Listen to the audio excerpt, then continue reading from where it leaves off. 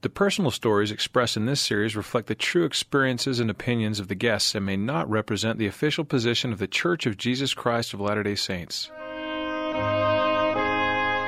Elder M. Russell Ballard of the Quorum of the 12 Apostles has said, "There is hope for the addicted, and this hope comes through the atonement of the Lord Jesus Christ and by humbling oneself before God, pleading to be freed of the bondage of addiction and offering our whole soul to Him in fervent prayer.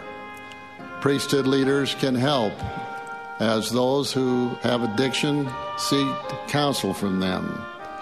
Where necessary, they can refer them to qualified licensed counselors and LDS family services. The Addiction Recovery Program, adapted from the original 12 Steps of Alcoholics Anonymous, is readily available through LDS Family Services. In this series, you will hear actual meetings discussing each of the gospel principles of addiction recovery and healing. Addiction recovery meetings have strict guidelines of confidentiality and anonymity. These podcasts may seem contradictory to such standards. All the participants in these meetings are active participants in the addiction recovery program and have willingly volunteered to participate. Their experiences are genuine and not fabricated.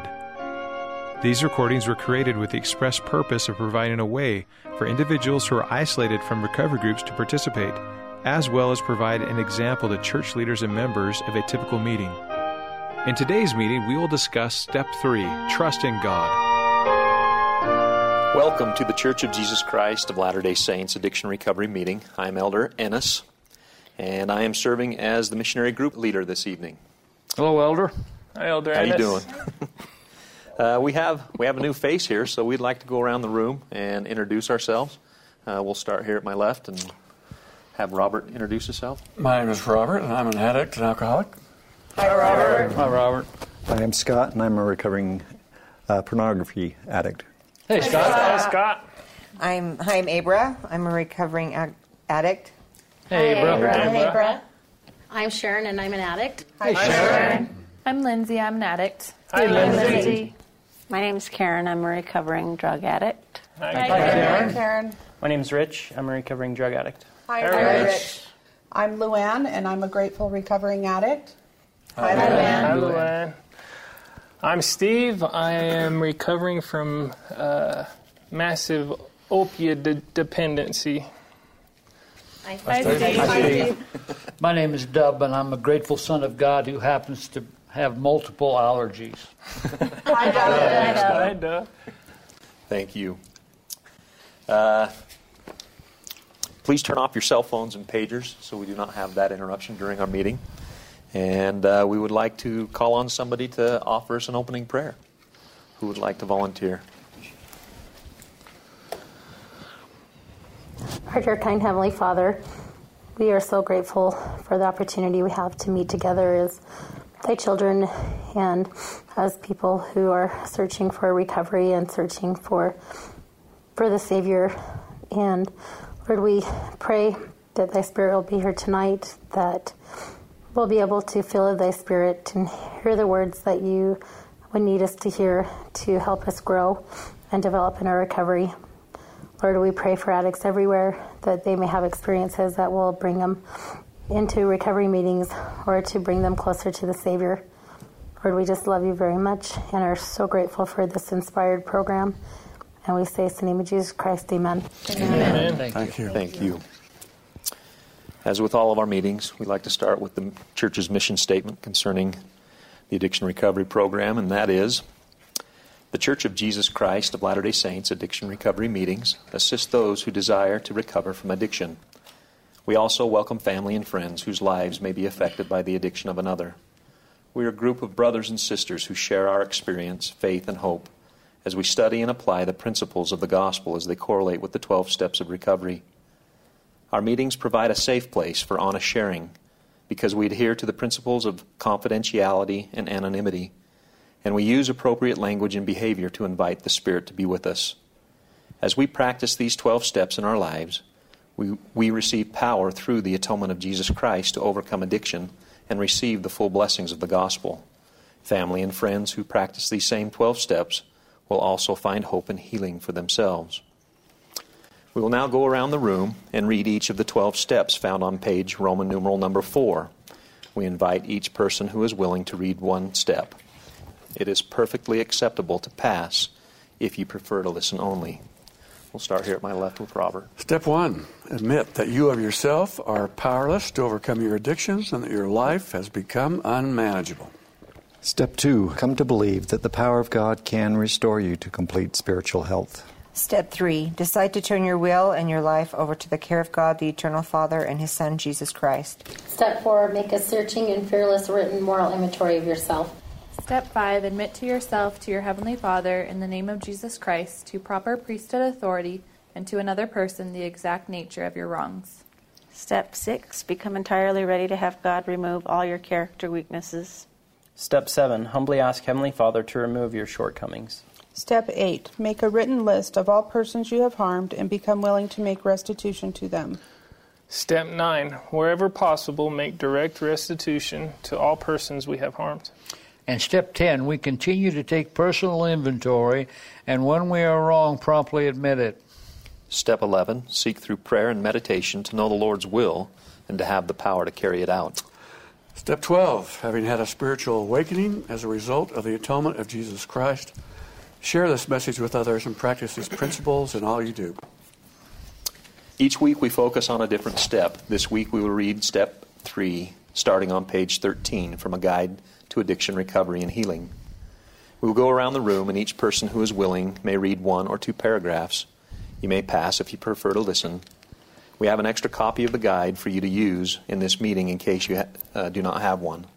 During the reading, listen for thoughts and feelings and experiences you have in common with those who have taken these steps. We'll go ahead and continue with. Step 3 is the decision step. In the first 2 steps, we awakened to what we could not do for ourselves and what we needed God to do for us. Then in step 3, we were introduced to the only thing we could do for God. We could make a decision to open ourselves to Him and surrender our entire lives, past, present, and future, and our will about our lives to Him. Step 3 was an act of agency. It was the most important choice we ever made. Elder Neil A. Maxwell of the Quorum of the 12 Apostles made the following statement about this most significant decision. The submission of one's will is really the only uniquely personal thing we have to place on God's altar. It is a hard doctrine, but it is true. The many other things we give to God, however nice that may be of us, are actually things He has already given us, and He has loaned them to us. But when we begin to submit ourselves by letting our wills be swallowed up in God's will, then we are really giving something to Him. President Boyd K. Packer of the Quorum of the 12 described his decision to yield his will to God and the freedom that decision gave him. Perhaps the greatest discovery of my life, without question, the greatest commitment came when finally I had the confidence in God that I would loan or yield my agency to Him without compulsion or pressure, without any duress, as a single individual alone, by myself, no counterfeiting, nothing expected other than the privilege, in a sense, speaking figuratively, to take one's agency, that precious gift which the Scriptures make plain is essential to life itself, and say, I will do as you direct. It is afterward to learn that in so doing you possess it all the more. When we took step 3, we faced the truth that recovery was far more the result of the Lord's efforts than our own. He worked the miracle when we invited Him into our lives. Step 3 was a decision to allow God to recover and redeem us. It was a decision to allow Him to direct our lives, remembering, of course, that He always respects our agency. Thus, we decided to put our lives in His hands by continuing to follow this spiritually focused program of recovery. When we first attended recovery meetings, we may have felt pressured or even forced by others to be there, but to take step 3, we had to decide to act for ourselves. We realized that changing our lives this much had to be our own decision. It wasn't about what our parents did, what they were doing now, or what they wanted. Neither was it about what our spouses, families, or friends thought, felt, did, or did not do. We saw we had to be willing to stay clean and sober regardless of anyone else's opinions or choices. Our willingness was the solid foundation on which the balance of recovery rested. As we read the Book of Mormon, we discovered a powerful validation of Step 3 in Alma 5:13. They humbled themselves and put their trust in the true and living God. When we took this step, we felt terrified of the unknown. What would happen if we humbled ourselves and surrendered our lives and wills completely to the care of God? For many of us, childhood had been very hard, and we were terrified of becoming as vulnerable as little children again. We were convinced by past experiences that making a definite commitment was nearly impossible, given the insanity surrounding us in this world. We had seen too many commitments broken. We had broken too many ourselves.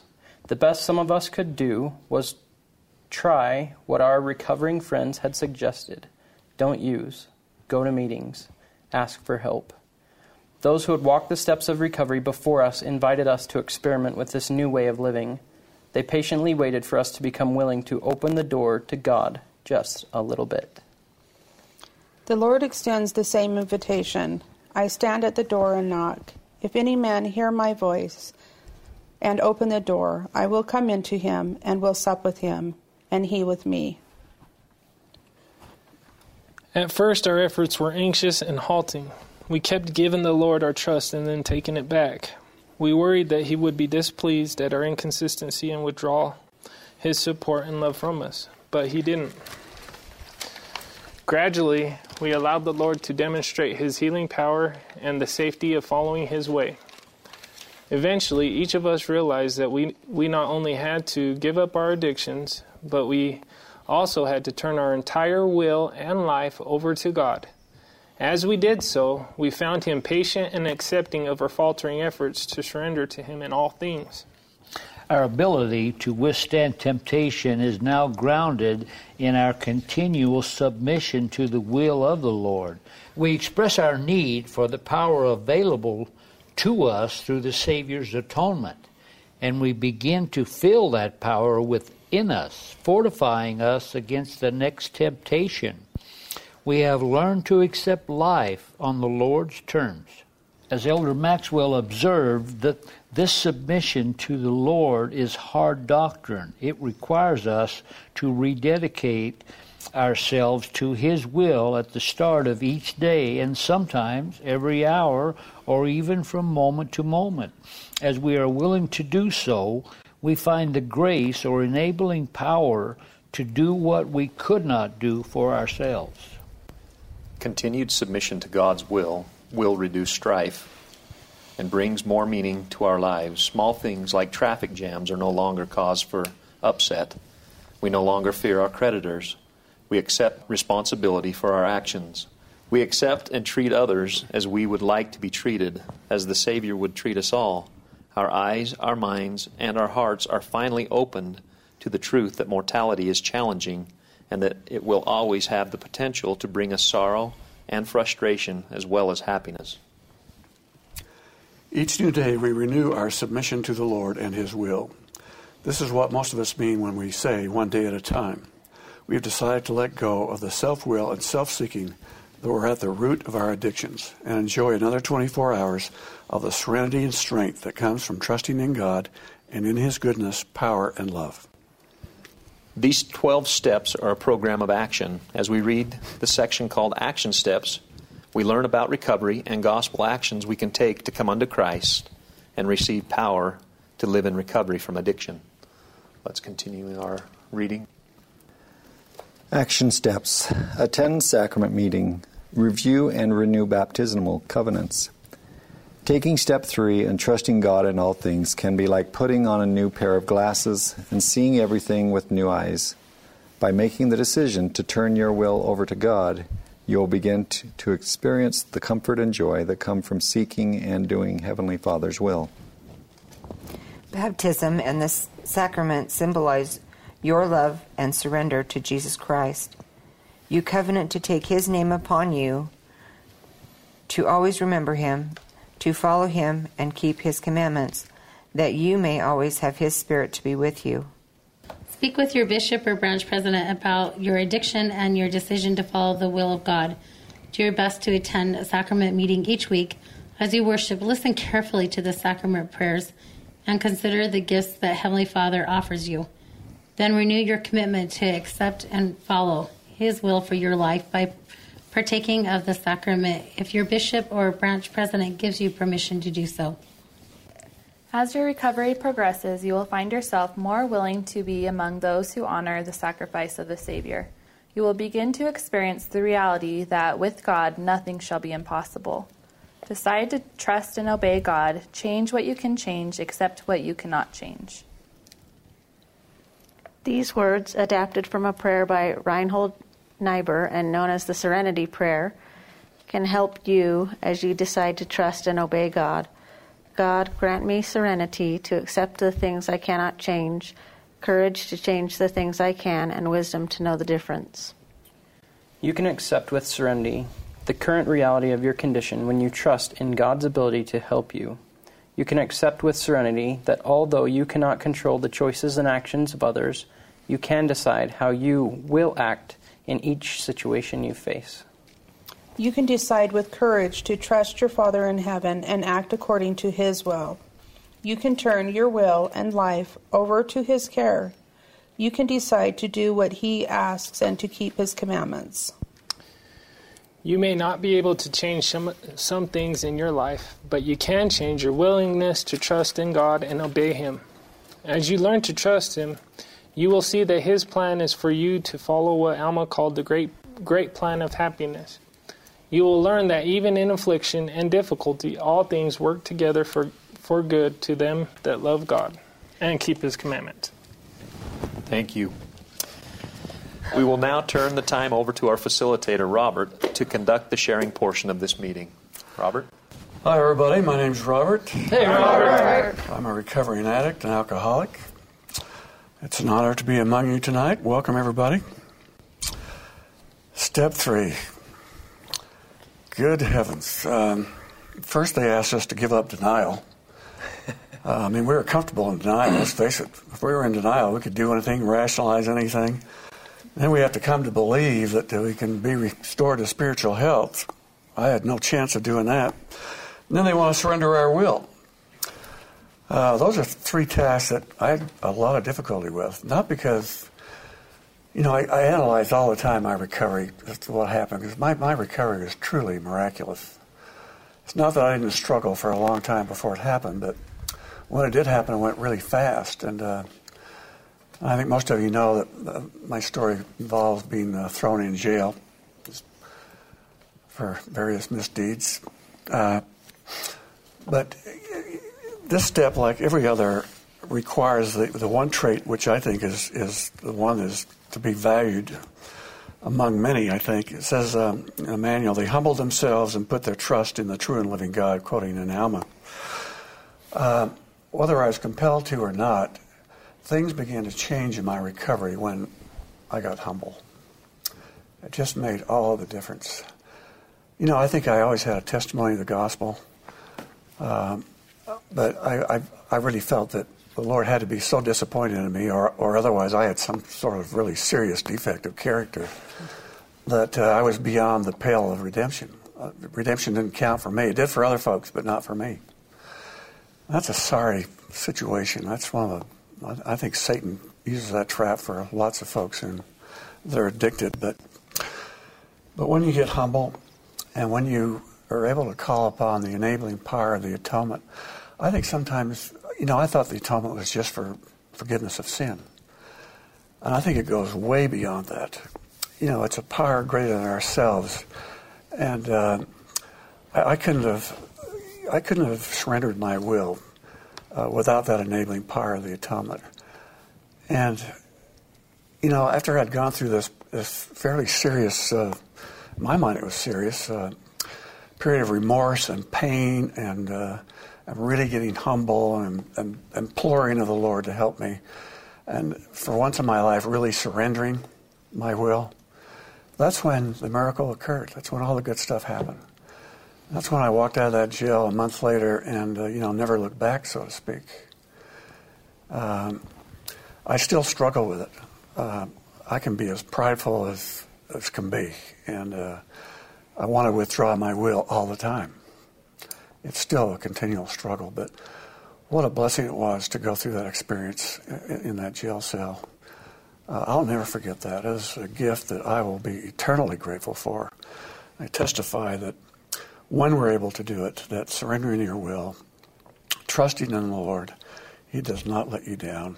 And I say that in the name of Jesus Christ. Amen. Amen. Thanks, Pastor Robert. Okay, for those of you who have joined us since the meeting began, we welcome you. We will now begin the sharing portion of the meeting. Share about your personal recovery experience as it relates to the tools of recovery, this week's step, or the step you are currently working on.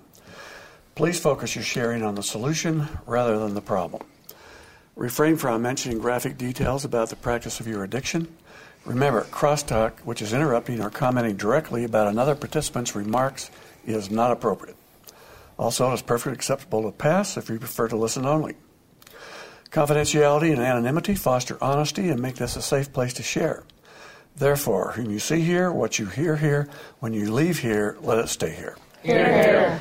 In keeping with the principle of anonymity, we invite you to introduce yourself by your first name only. We will conclude the sharing portion 5 minutes before the end of the meeting at 9 o'clock.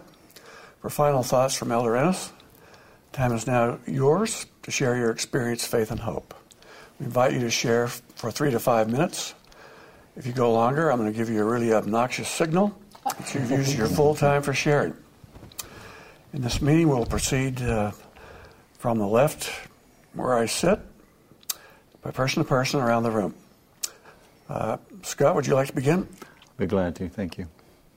Hi, I'm Scott. Hey, Scott. And I am recovering from an 35-year addiction to pornography. I'm so grateful to be slowly learning to trust my Heavenly Father better. And I say slowly because it is a day-to-day process. And I find when I'm struggling in whatever area it is, whether it's thoughts or laziness or patience or whatever it is, I find that if I'm able to get back to a place of trusting my Heavenly Father, I can start leaning upon His principles and what He's asked me to do better. For me personally, gratitude and trust go hand in hand, and if I'm not being trustful, it's because I'm not being grateful. So that's something I've kind of consciously used a lot, is to almost habitually go through each night, or if I need to during the day, start thinking, okay, what have I been given? Because I'm feeling like poor me kind of feelings, and like no one's giving me what I want, and nothing's going right, and therefore all the justification and all those things start running through your head. So if I slow down and I just start recognizing those gorgeous sunsets, my garden that's growing, all those kind of things that are going good, and most of which happen without no action on my part, then I realize how much God is there for me. And how can I not trust someone that is there for me when I don't really deserve it? And he just is there. And it's such an amazing thing to realize that, and to give that some real attention and thought. Beyond that, it's this step has been some of the steps almost have a feel to me of you can kind of do them and you kind of feel like you're kind of done with them, even though it's good to go back and do them. But this one, it's just got to be an ongoing day-by-day thing, or else I struggle in one area or another. One thing that helped me, though, is to realize that God does not want my agency. All He wants is for me to align my will with His. And I've just heard a lot of people talk about how it's such a struggle to give their will to God. But unlike Satan, God doesn't want our agency. He just knows we'll be a lot happier and a lot more successful and all those things. And I have been as I align my will with His. And so I am grateful to have learned that and been given that little bit of light and truth on the subject. So I know my Father is there for me always. The Savior understands exactly what I'm going through, what I struggle with, and I can't be more grateful for that knowledge. one of the blessings in my patriarchal blessing was that I would always have a testimony of the love of my Heavenly Father, and I've had that, and I can't imagine not having that, because that would be such a struggle, dealing with life's temptations and failures and all the things that come along if I felt like I was on my own. And so I am grateful to my Heavenly Father for that belief that He blessed me with, and I leave that with you in the name of Jesus Christ. Amen. Amen. Thanks, Scott. Thank you, Scott. Hi, Mabra. Hey, Mabra. I'm a recovering addict. Step 3 for me, I think I love step 3, but it was kind of hard for me in the beginning because I didn't want to submit myself to Heavenly Father. I had this idea that my stuff was my stuff and I didn't want to give it up. And I'd carried it around a long time, you know. I had this beautiful backpack full of all my stuff, and I didn't know if Heavenly Father was going to take care of my stuff and if He was going to let me see my stuff. And so I'd give Him some of my stuff, but then I'd say, no, I want my stuff back because I like my stuff. And so it was just this really internal struggle for me to give Him my stuff and let Him, you know, and align my will with His. And so I have been clean 11 years today. And yes. It's taken me probably 9 years of that struggling every day to get myself to the point where I can say, I have given Him almost all my stuff. It's just a struggle for me. But luckily I came into this program, and the people that share their life with me keep me strong and reminds me that my Heavenly Father loves me regardless of how many times I've screwed up in my life. And I leave that with you in the name of Jesus Christ. Amen. Amen. Thank you. I'm Sharon. I'm an addict. Hi, Sharon. And Lindsay and I went to dinner before the meeting, and we actually were talking about step 3 and what we might want to say about it tonight. And we're both like, I guess whatever the Spirit says. And as I've been listening, some of the thoughts that are coming to me is, I've been clean 23 years now. And I wish I could say that in 23 years that just giving God all of my will came all at once. Because it didn't. It came in pieces. And I have a wonderful patriarchal blessing that says that if I will serve God, that basically He will take care of me. He's always there for me if I remember to serve Him and the Savior. And since I got clean, about 9 months of sobriety, I had a prayer, and I told God that I would be of service to Him if He would help me live a life of sobriety.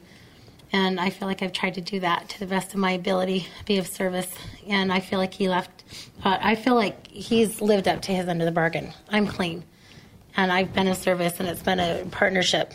But there's been these, there's been these pieces that I know I haven't given Him. You know, and having trauma in my background and learning how to overcome all of that, it's taken a long time, and in some ways a lifetime. And I wish I could say, well, I wish I was at a point where I could just, you know, when trials come and tribulations, that I could just sit back in an easy chair and everything's fine because I've got it right on paper that I'm going to be taken care of. So then why do I feel all nervous and in knots and everything? And so I hope to get to that point in this life. But one of the things that changed it for me, there was this part of me, I won't get specifics, but it was a character defect that I had even as recently as last year. And another beautiful missionary in the addiction program let me borrow a book from Neil Maxwell. And in the book, it's called If Thou Endureth Well. And in that whole book, it's all about our will versus Heavenly Father's will, and about turning our will over to God. But I really love how it talks about the Garden of Gethsemane. See, I guess up until I read that book, I always thought that the Garden of Gethsemane, that our Savior prayed for all of us, and, He had bled from every pore. But I guess I just thought that was always cool that he prayed for each of us before the atonement. What I didn't understand until I read that book is that not only did he pray for each of us, but the battle of his will in the Garden of Gethsemane, that, I mean, if you think about it, here he is knowing all that he's going to go through. And he's like, okay, God, if I don't have to do this, that would be the greatest thing ever. And, please, I don't want to, but okay, nevertheless, your will, not mine. And it must have been a long period. It doesn't really say how long he was in there, but it must have been a long time because the disciples that were with him outside of the garden were sleeping. They had to be sleeping because it had to be something personal between the Savior and the Lord. And in the end, I mean, he's tempted and Satan was there, and, an angel had to come and help, just like angels come and help us in this life.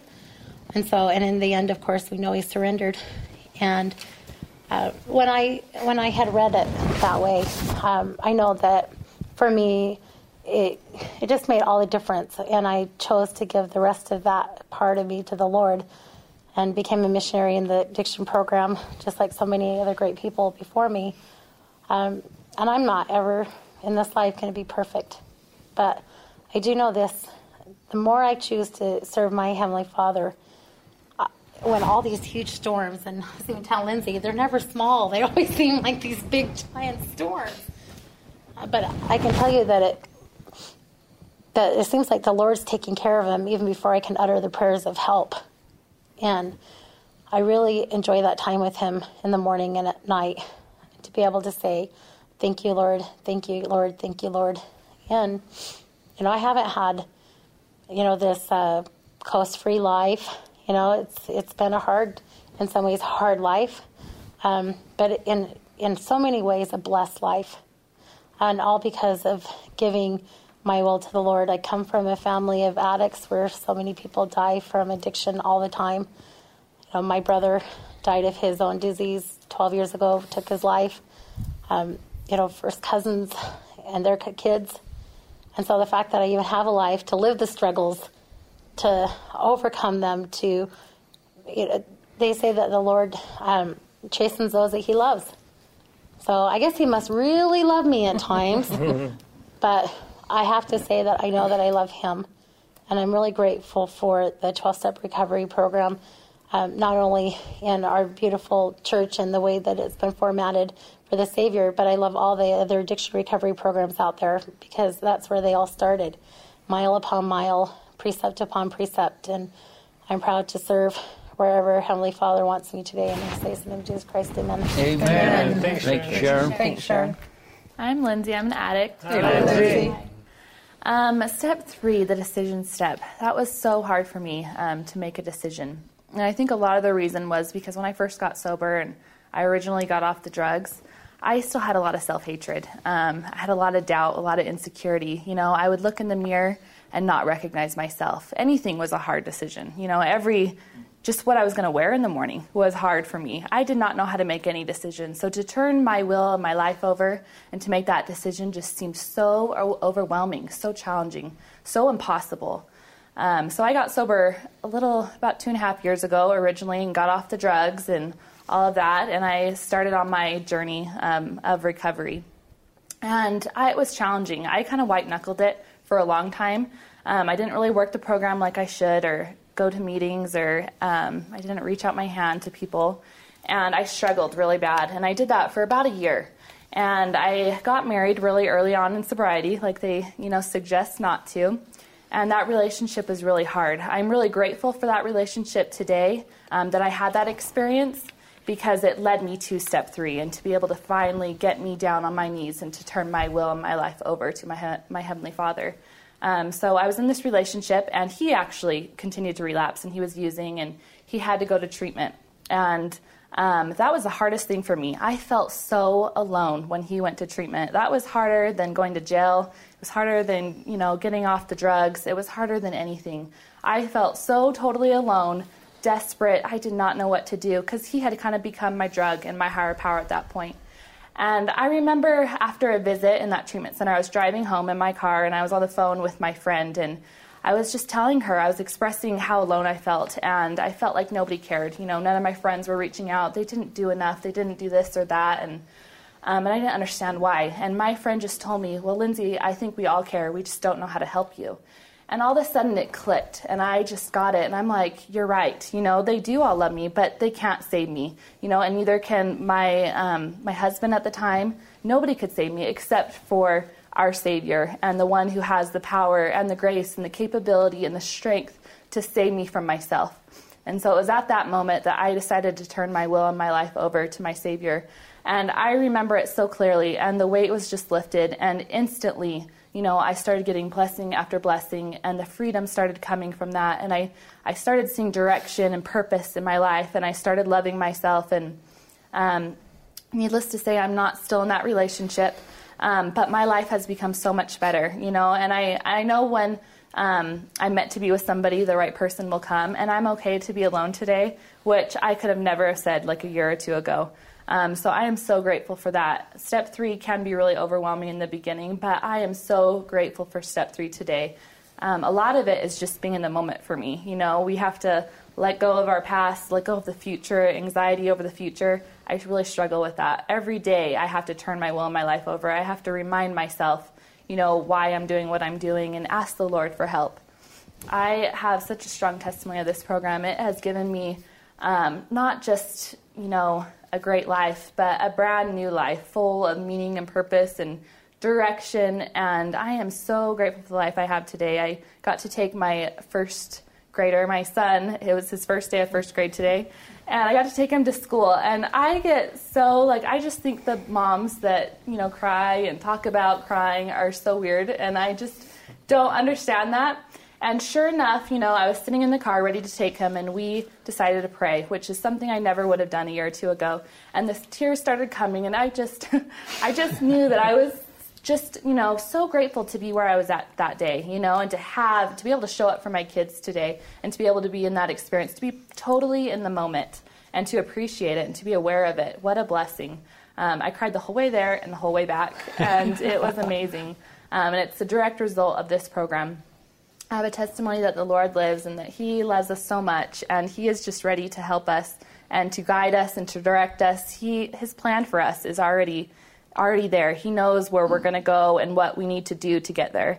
And I say these things humbly in the name of Jesus Christ. Amen. Amen. Thank you, Lindsay. Hi, I'm Karen. I'm a recovering drug addict. Hi, Karen. And I'm having trouble getting my thoughts together tonight for some reason. There's all this stuff going around, and so I'm going to do the best I can. But step 3, as a couple of you mentioned, was extremely difficult for me when I went through the steps the first time. I couldn't really grasp what it meant to turn it over. I was in graduate school at the time and used to philosophizing with people all the time, and I have to have things very concrete and intellectual, and turning it over did not make any sense to me whatsoever because I couldn't see it. So I really struggled, and I remember almost a year being stuck on this step and going to meetings and asking people, what does that mean? I mean, how do you do that? What does it mean to turn it over? And I've kind of, through the years, come to kind of understand that a little better. For one thing, I know that turning it over is not necessarily a one-time event, for sure, but I do like how this is so focused on the word decide and decision, and that really stood out to me tonight as we were reading how decide to turn your will and your life over decide is a pretty strong action verb. It's not a passive thing at all. This is something we have to actually do, and I was kind of underlining in here, but just on this, even on this front page of step 3, it says step 3 is a decision step. We could make a decision to open ourselves to Him. Step 3 is an act of agency. It's the most important choice we ever made. Boyd K. Packer describes how a decision to yield our will to God, so forth. It's the decision to allow God. It's a decision to allow Him to direct our lives, decide to act for ourselves. It's our own decision. This is all direct quotes from this first. I mean, that's this whole thing. I was talking about that. And I totally didn't get that until a couple years into it. But I think that there was one moment, like Sharon was saying, where there was that one moment, or maybe it was Lindsay, sorry, who said that you knew at that moment that it was time to change. And I did have a moment of surrender like that. And the decision to surrender it was a conscious decision. And it actually came to me when I was getting out of treatment for the second time and realizing that if I didn't change something, I would just end up back there over and over again like I just had. And I remember praying and saying, okay, I'm done, And to me, surrender is not a negative thing. If you think about a war, if you get to that point where you throw up the white flag and say, okay, I don't want to be killed at this point, and if I don't surrender, I'm going to be killed. And that's pretty much what it was like at that point for me. It's like, this thing's going to kill me unless I surrender and admit that I can't do this. I will lose this battle if I don't surrender. So I do remember when that happened. And even though trusting in God is a constant process, I do know that it was that moment when I could surrender and say, this is out of my hands and I need you to take it, that I was finally able to move past step 3 and go forward. So it's a really, really important step. It's a hard step, especially if during that time of using, your relationship with God may have suffered because of our choices or whatever, which it did for me. So it was hard for me to come back to God and say, I'm going to trust you with this, even though I walked away from you for the last several years or whatever, So I definitely think it's a process, but one that's worth sticking to until you can get it, because really we can't move on and can't succeed until we can surrender and give Him everything we have. And I don't know if that makes any sense, but I am truly grateful that I don't have to have all the answers intellectually anymore. That's a major thing that's changed for me, and I may not know the answer to everything, but it's okay. I don't have to know everything, and I'm grateful to know that I don't have to direct my life and everything I do, that it's okay to be just a person on the stage and let Him be the director, So anyway, I'm grateful for the program and for the Lord's patience with me. And I say this in the name of Jesus Christ. Amen. Amen. Amen. Thanks, Karen. My name is Rich. Hey, Rich. Hi, Rich. I am a child of God and a recovering drug addict. I'm grateful to be here this evening. I wish I could sit and tell you all the things I've done and the areas in which I've turned my will over to God and how it's wonderful and all of that. And I can just share my own experience about every time that I have turned my will over to God in any aspect of my life, be it personal, financial, whatever it is. The Lord has taken such good care of me. The areas in which I still hang on to are the ones in which I'm still working on and that are not the best parts of my life. But every single one in which I trust the Lord with on a daily basis is probably one of the best and most joyful parts of my life. I read this paragraph, and I don't believe it was by coincidence. It says, you can accept with serenity the current reality of your condition when you trust in God's ability to help you. You can accept with serenity that although you cannot control the choices and actions of others, you can decide how you will act in each situation you face. And if I could remember that for each of the trials and struggles that I face, I know that things would be so much better in all of those aspects that I still hang on to. Sometimes when I'm struggling with something and trying to turn it over to Heavenly Father, when I actually know what His will is, I try and reflect back on that perfect example of my Savior, Jesus Christ. And even as he's facing the atonement and his moment of struggle, him being asked by the Father ultimately to turn his will over, I ask myself the question, am I being asked something that's anywhere near as difficult as what the Savior's being asked to do? Is my struggle anywhere near the degree of what he was asked to face? And that seems to make it a little bit easier, little by little. I learn a lot through my children and their own experiences, and I'll just share this really quick story. I have a little boy who is very much like his father. Help him in many ways. I hope that he learns just as I have, and I'm sure that he will through his own experience. But one time I took him with me, and we went inside the store, and he asked if he could get a treat, and I decided, sure, whatever. And he goes and he grabs this bag of black licorice, and he's probably about 5 years old at the time. And I looked at him, I said, you know what that is, right? And he goes, oh yeah, it's great. I'm like, okay, whatever. And I told him, I said, I really don't think you're going to like that. I don't think that you're going to enjoy that at all. He's like, sure I will, Dad. I'll eat the entire bag. I'm like, okay.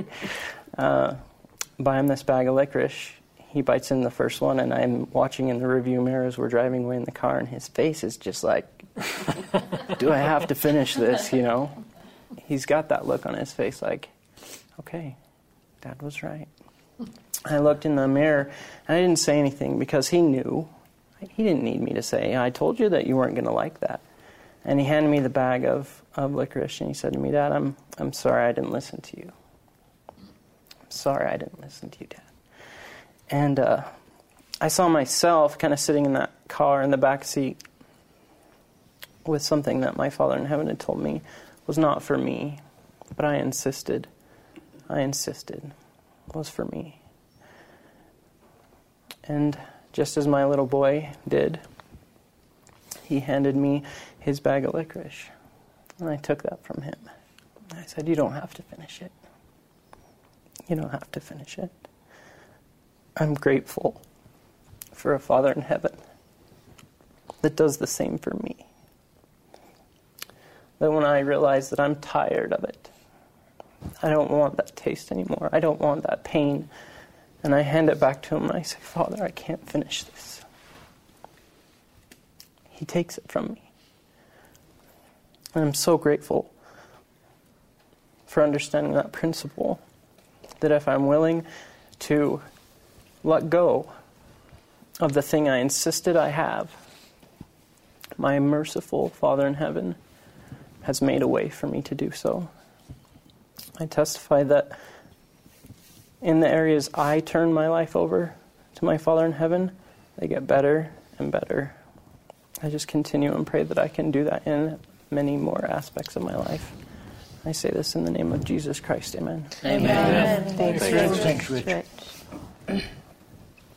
I'm Luann, and I'm a grateful recovering addict. Hi, Luann. Step 3 for me is the absolute foundation of my recovery and made all the rest of the steps possible for me.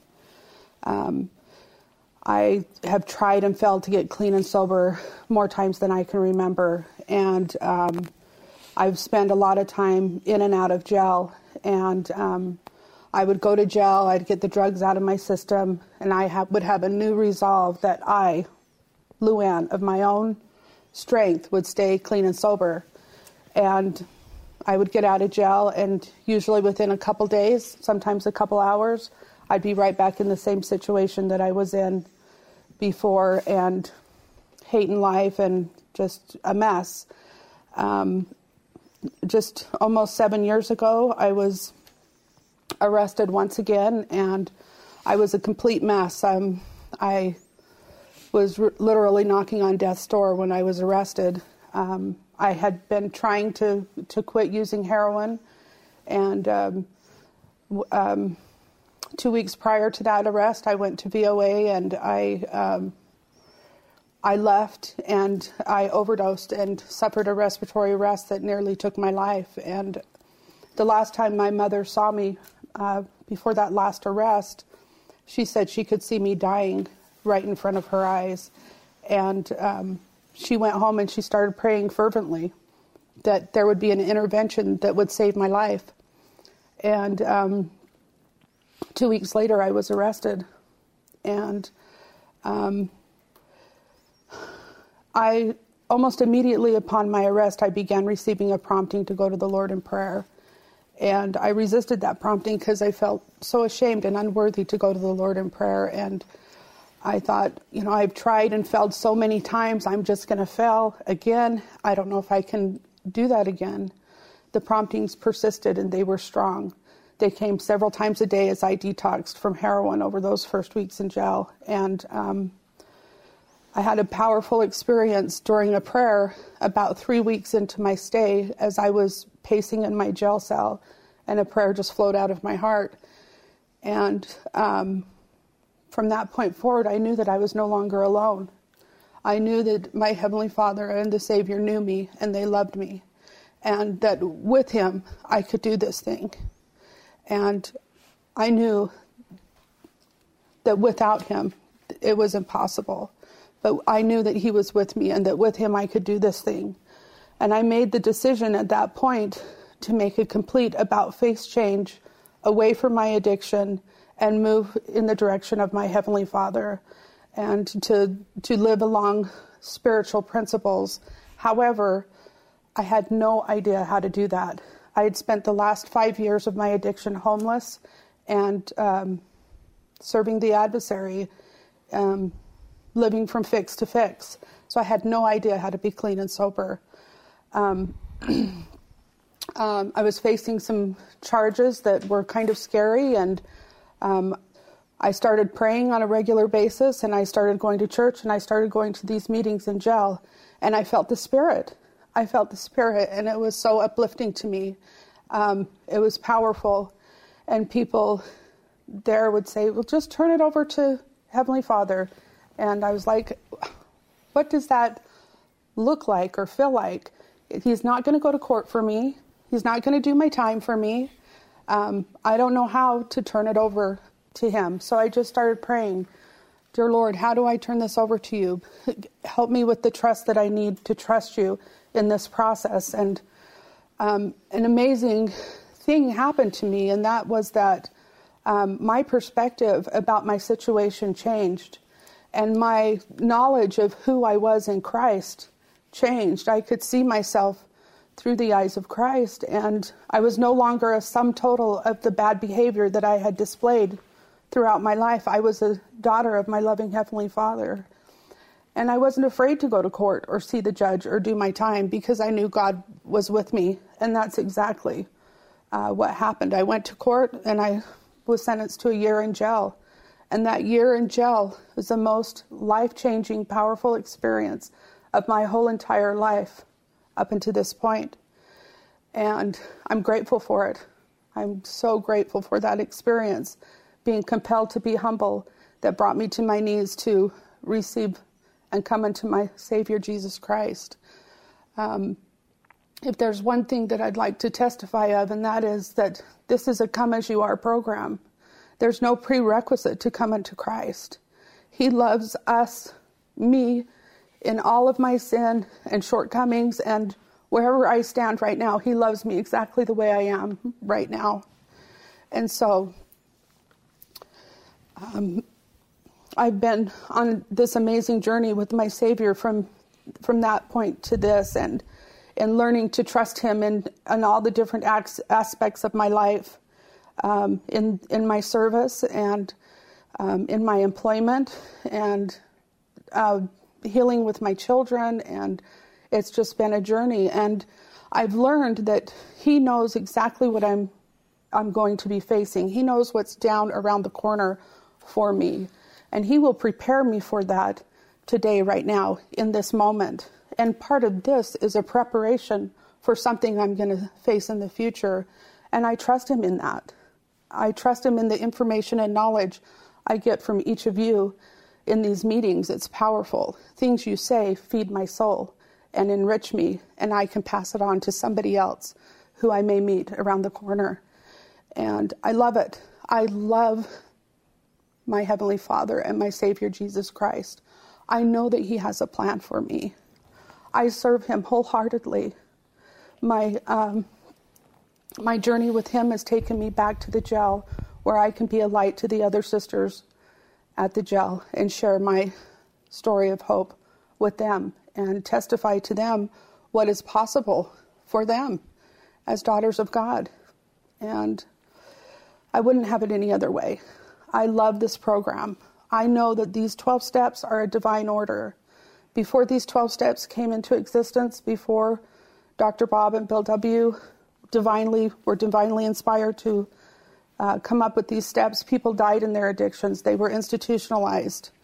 Today, recovery is possible, and it is a spiritual program.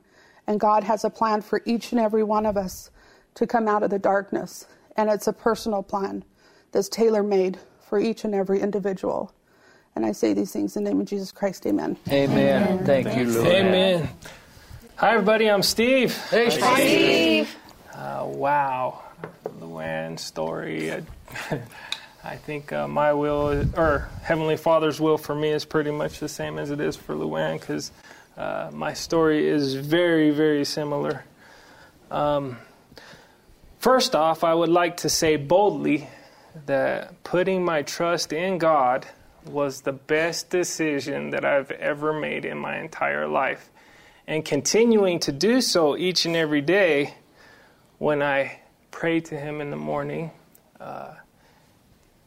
has definitely blessed me, and I will iterate that.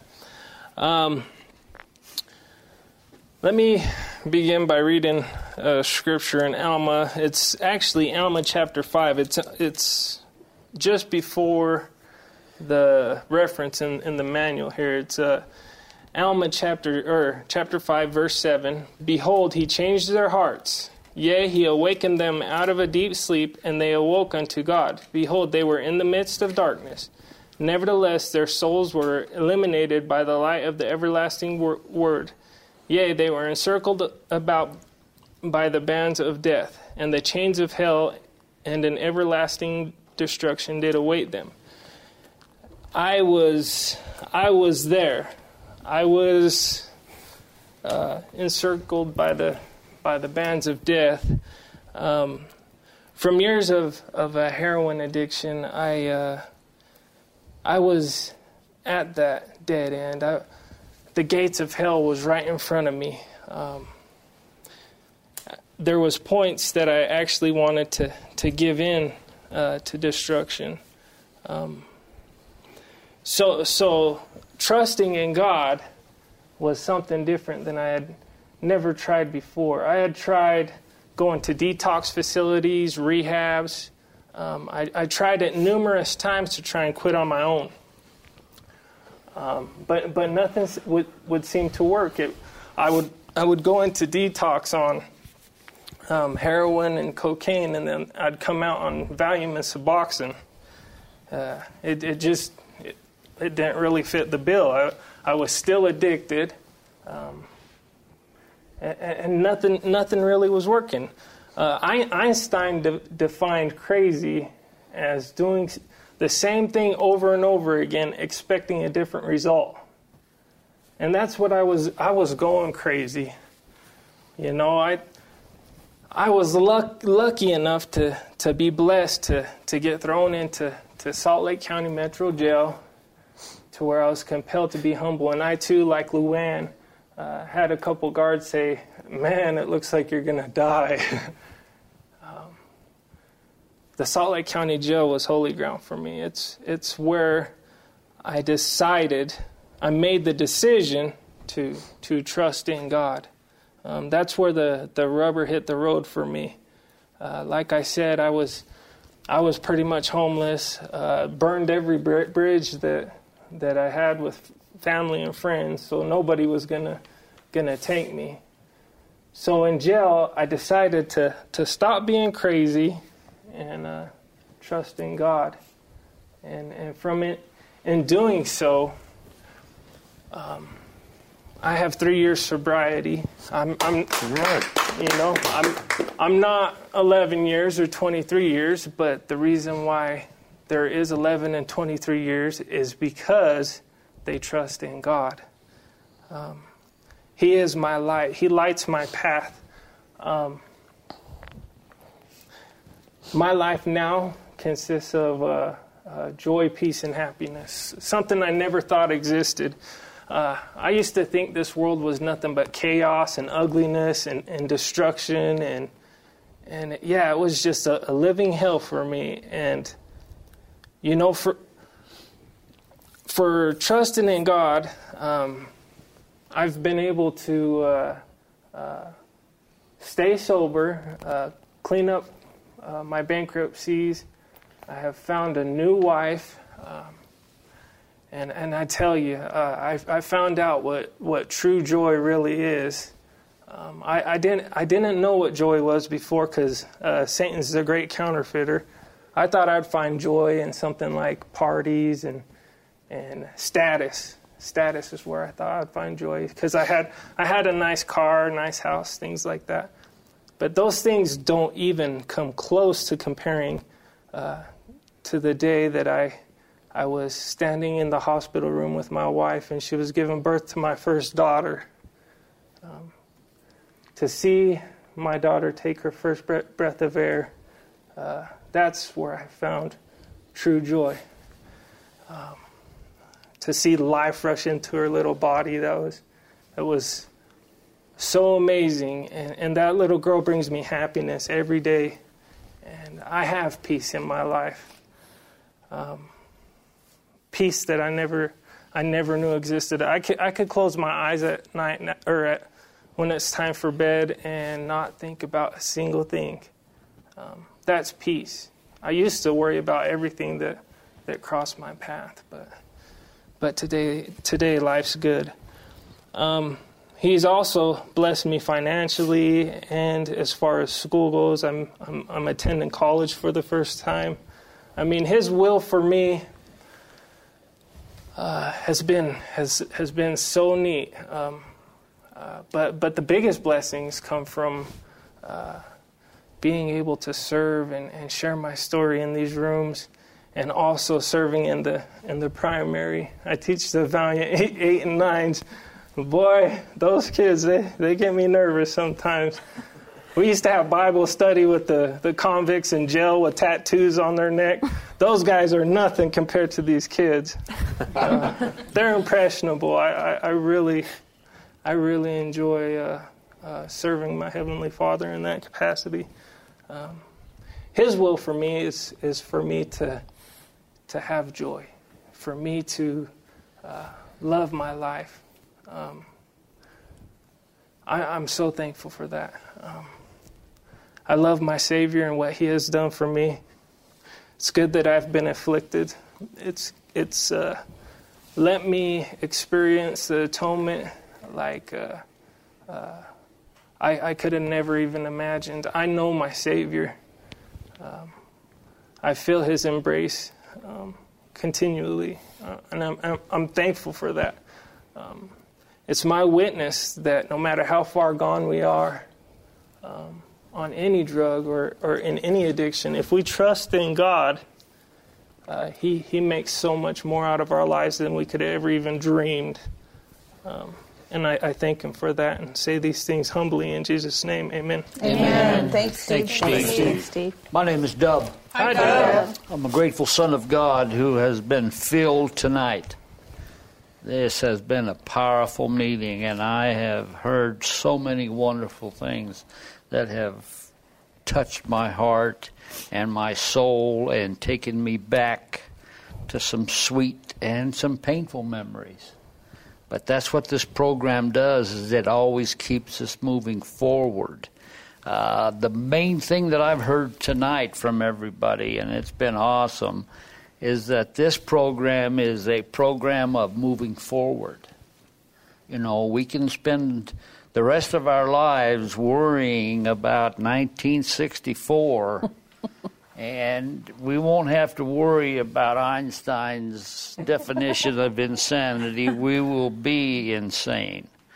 So I just want to take you on one little trip back to November 4th, 2000. After many, many years starting my recovery in 1965. I know there's a silence gone over, like, who could be that old? Anyway, I started my... Okay, well spoken, Robert. Anyway, the new math doesn't even work for my story, because November 4th, 2012, I will have 13 years clean and sober. Awesome. Okay?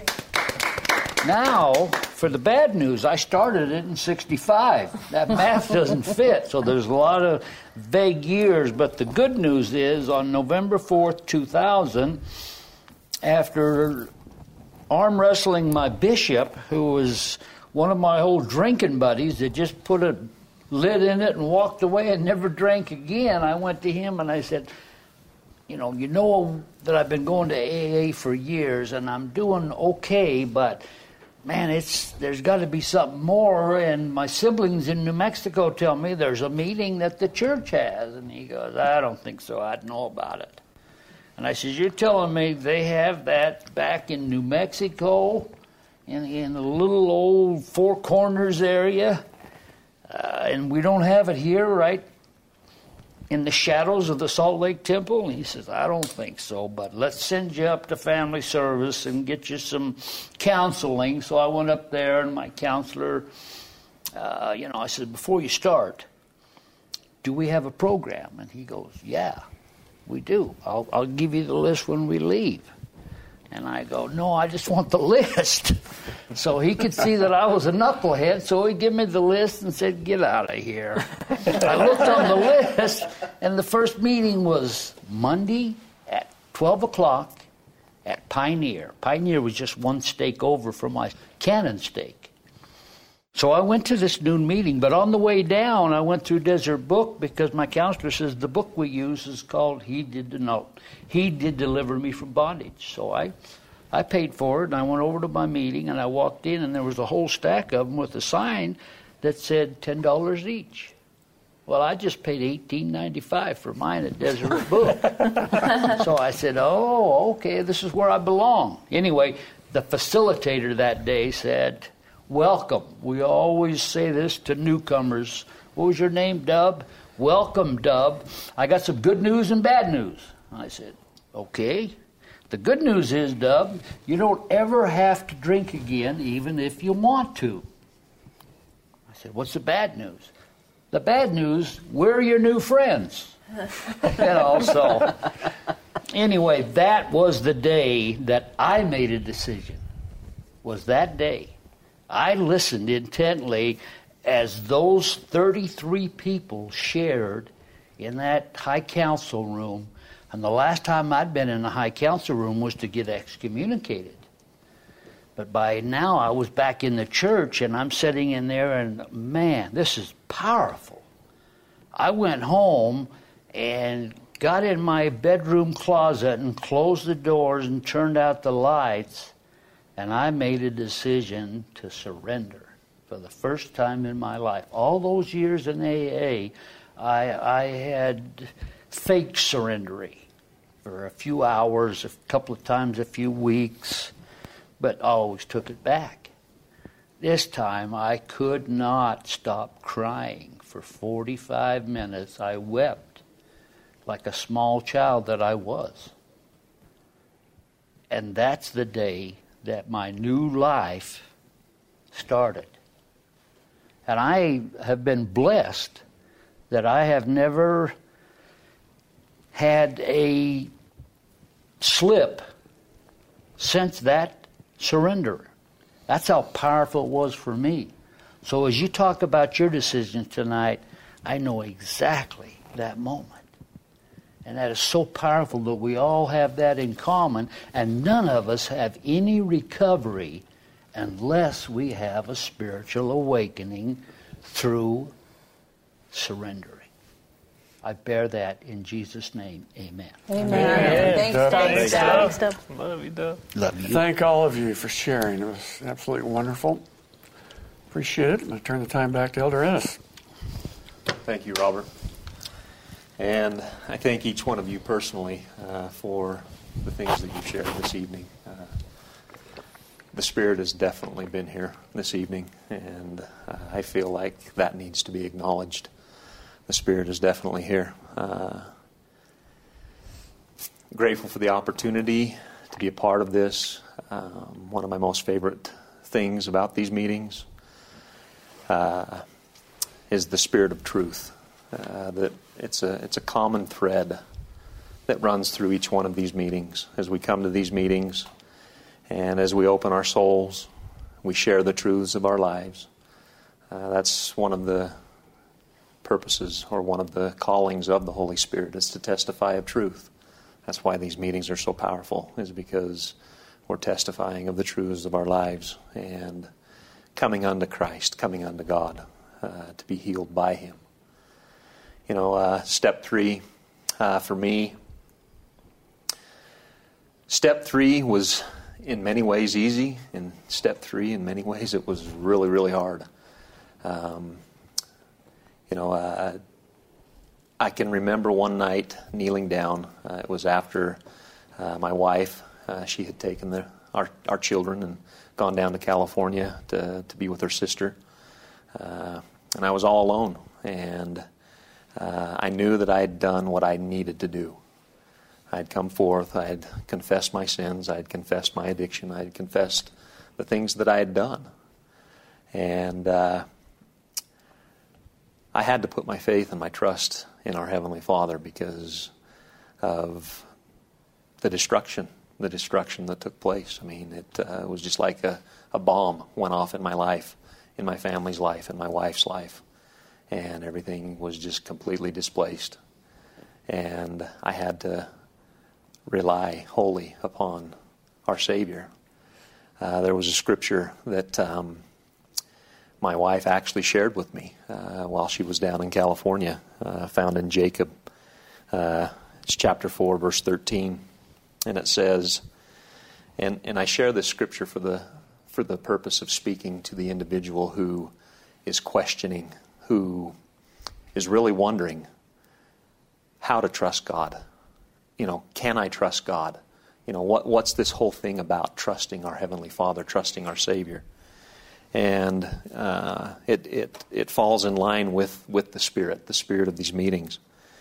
And it says, "Behold, my brethren, he that prophesieth, let him prophesy to the understanding of men.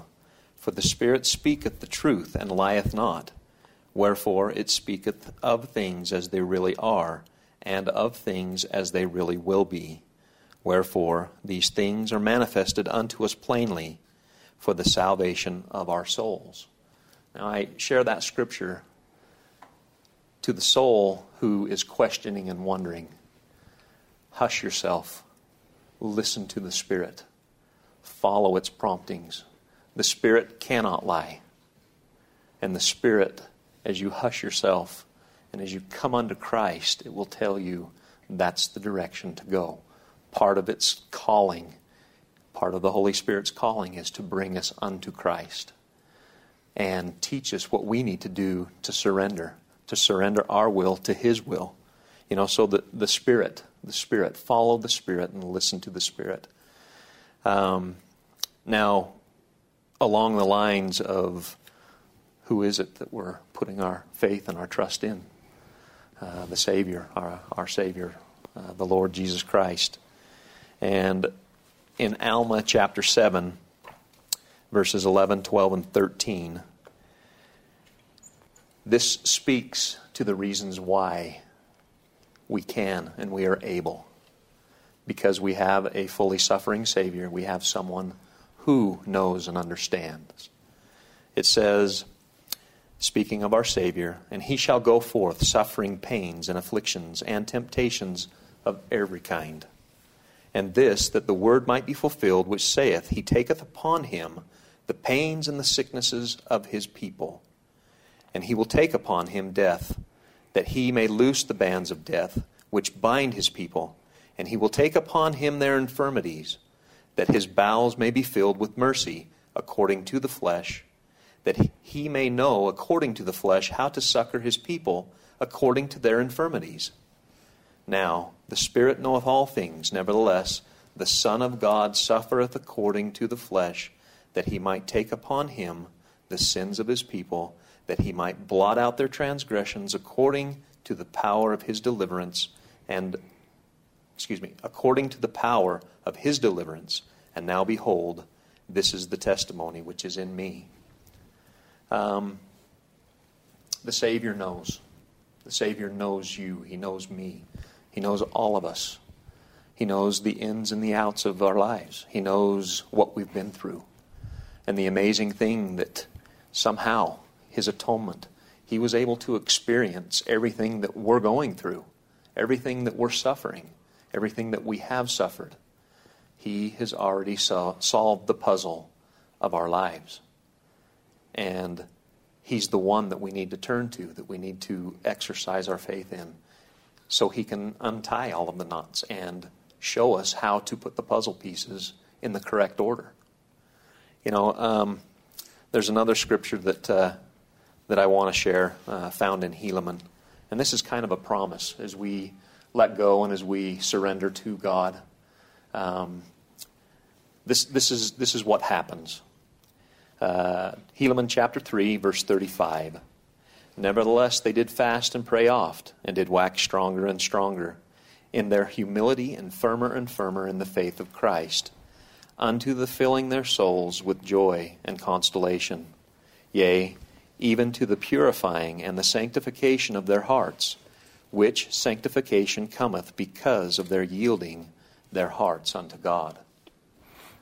That's one of my most favorite scriptures. I mean, it's the essence of step 3.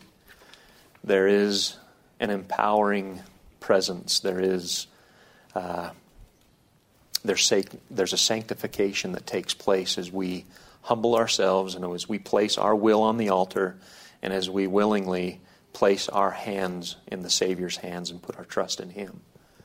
The Spirit lieth not. He will not lead us astray. He will show us the special little tailored plan that he has figured out for each one of us. He has solved the puzzle of our life, and he knows what we need to do, the steps that we need to take to overcome our addictions.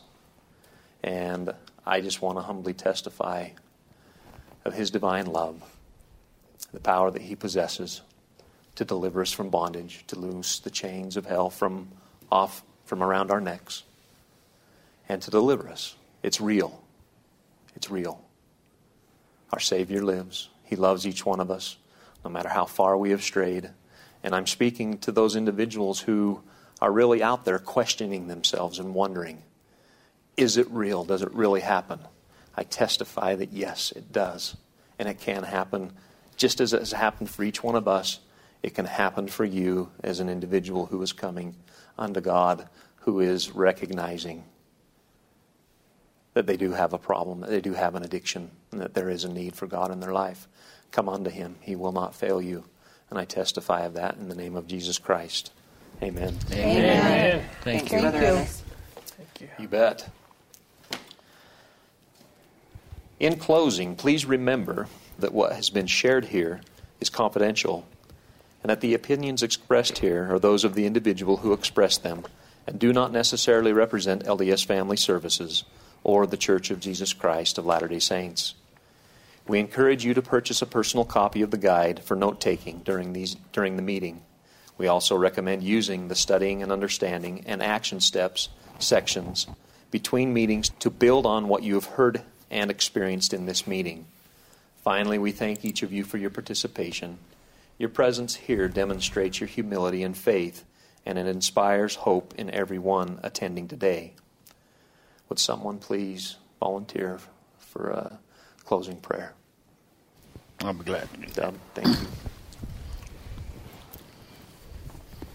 Our kind, loving, eternal Father in heaven, we, a few brothers and sisters, recovering saints, gather here tonight at the close of this powerful LDS 12-step recovery meeting, Father. We could never be grateful enough for the work it has taken to bring these 12-step meetings into a house of the Lord, where we might be surrounded by the still small voice of the Holy Ghost and even feel the embrace of our Lord and Master, thy Son, Jesus Christ.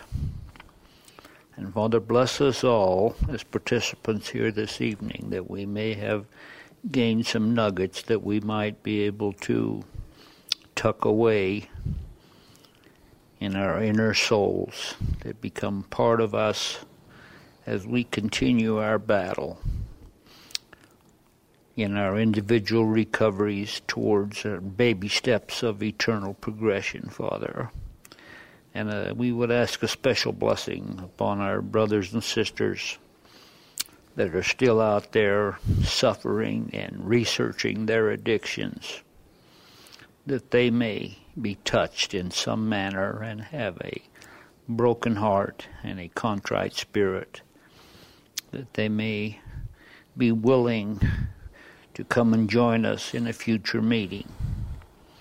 Father, watch over all of us as we travel to our homes this evening. And we're so grateful for the wonderful spirit that we felt here tonight, Father. And we, as always, acknowledge our wonderful, tender mercy and serendipitous blessings through thy hand, Father, and thy Son, our brother, our Lord and Master, Jesus Christ. Amen. Amen. Amen. Find hope and connect with God and others who understand you through the church's addiction recovery program. Join us at a virtual or in-person support group meeting. Visit addictionrecovery.churchofjesuschrist.org to get started.